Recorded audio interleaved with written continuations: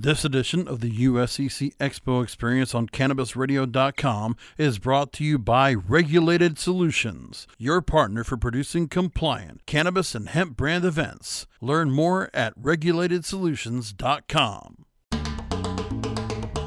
CannabisRadio.com proudly presents the USCC Expo Experience, featuring one-on-one interviews with speakers, exhibitors, and attendees from the United States Cannabis Conference and Expo.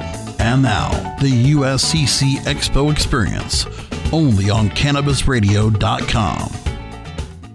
And we're here with another edition of the USCC Expo Experience, so another on-location interview from the Penthouse Party up on the 23rd floor of the Hyatt Regency downtown Miami. I'm joined by one of the panelists that was the Cannabis Banking Weighing the Obstacles and Options panel. Accompanying John Cerny of Herring Bank was Sam Fensterstock. He's the Senior Vice President of AG Adjustments. Sam, thanks for joining us here on Cannabis Radio. Thank you very much, George. Pleasure to be here.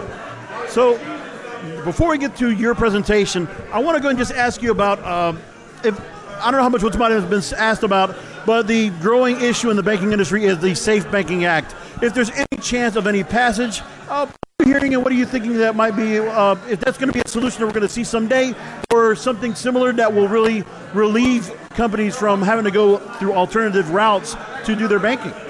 So obviously we're all in belief that it's going to pass. The question is that when it does pass, what does it really mean? You know, does it provide full banking to all the companies in the cannabis industry that needs it? And the belief is not every bank is going to just jump into it as soon as it happens. And everybody's really jumping on the top that, every time we see, another session just went through committee, it's getting closer to getting to be maybe put down there for a possible passage. But I think people are getting a little bit prematurely excited about something that they don't even think might even be the end-all, be-all answer. Right. So, I'm on the NCIA's Banking and Finance Committee, and, one of the topics last week... And they've been very vigilant about that. And one of the topics that we spoke about at our kickoff meeting last week in San Jose was just about what would the effect be if it got passed. And the thought is that not every bank is just going to jump in and all of a sudden offer full-blown banking services to the cannabis market. So, while it has, measures that definitely help advance the potential for full-blown banking services to the industry, the only thing that's really going to provide full-blown banking to the industry is, deschedulization of cannabis and then giving the companies the ability to bank as normal businesses. One of the things last week in our banking committee we joked about was that hopefully in 2 years ago we won't need a banking committee because banking will be available as it would be to every other startup business in the U.S. And so while, yes, we're all positive, we all think it's going to happen, it still doesn't mean that, every cannabis business is going to be able to walk into a bank, open up a bank account, take out a $100,000 line of credit, and have the services available to them that, any other startup would. That's just unrealistic to think that that's going to happen. Before I go into your angle about the panel that you presented on credits and collections, I want to ask you about if the FDIC and SIPC, will there be changes they will need to implement, or will there be another governing body that needs to come in to work on this? Well, once again, that's the big question. If you look at cannabis and compare it to alcohol, right? They didn't create an extra agency in order to govern. Yes, you have the alcohol and tobacco. ATF. Right, you have them, and they created that, but a lot of times, a lot of cannabis will say, should this fall underneath their, exactly. their domain?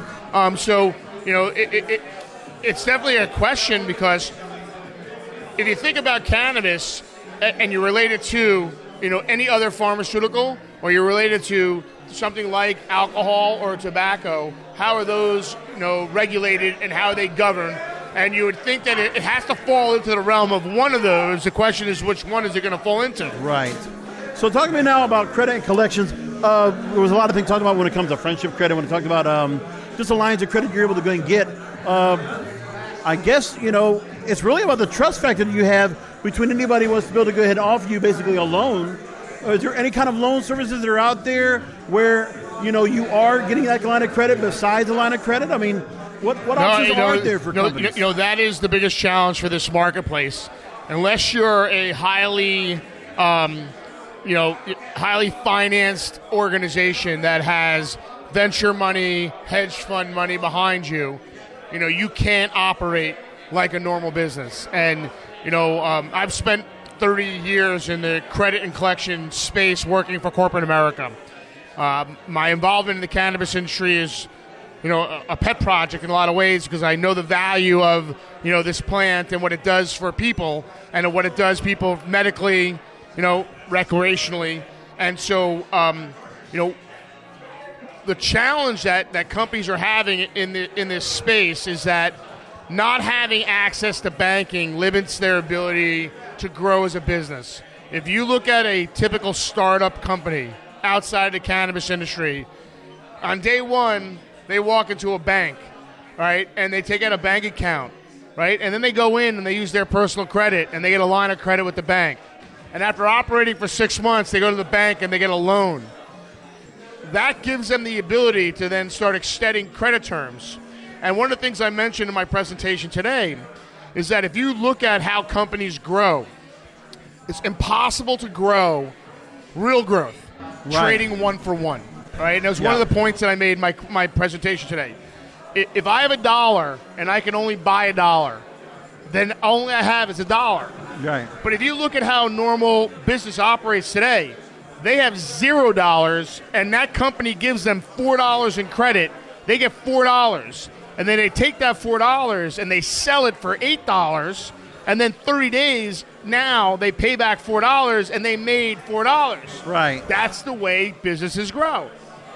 The cannabis business has been handcuffed by not having the take 280E and put it on the side, right? Right. Because 280E has been a big problem in the cannabis market. Of course. But if they didn't have 280E and they still had where we are today with banking, it's impossible for cannabis businesses, the startups, to really grow. The only guys in this industry that are able to grow are the ones that go out and raise $25 million, $50 million, $100 million, and therefore they have the funds to go to a company and offer credit terms. But as I talked about today, I've been at. I'm going to have a hypothetical question for you, and maybe this is way out of scope, but I'm going to try to ask it. So, what if you did have somebody that was a startup, and maybe in the contract that they had when they were going to give you this funding, that it is treated like a line of credit, and that basically, if you do not properly use the money, if say there's some kind of a default that you do towards that investment and it's not being properly used, can they come back and collect? Well, of course, because anytime you're dealing in an investor scenario, in your agreements, there's documentation that says what the recourse is for a default. But if you think about it, I run a collection agency. My collection agency is one of the leading agencies. We do Google's collections, DHL, FedEx, US Food, Staples, Advance Auto. Like, we work with multinational companies. And can you give me a number of probably the biggest collection you've actually accrued? Did you actually be able to collect back? The biggest individual receivable? Correct. Close to $1 million. Oh, man. But take in mind that my company in corporate America, companies know the risks that they're taking. They know that they're going to have a certain amount of collections every year, right? Most of my customers, 2 to 3% of their receivables are delinquent at any one point in time, and most of my customers, the largest asset on their balance sheet is their accounts receivable. Wow. So the thing you have to think about as it relates to the cannabis market is, I'm not talking about today. What I'm talking about is what happens 3 years from now when cannabis is legal, the banking industry has been normalized, and now you have 5,000 to 10,000 businesses that are in startup mode in a market that is now inundated with the need for credit. And most corporations today don't want to pay cash for their goods and services. They want credit terms.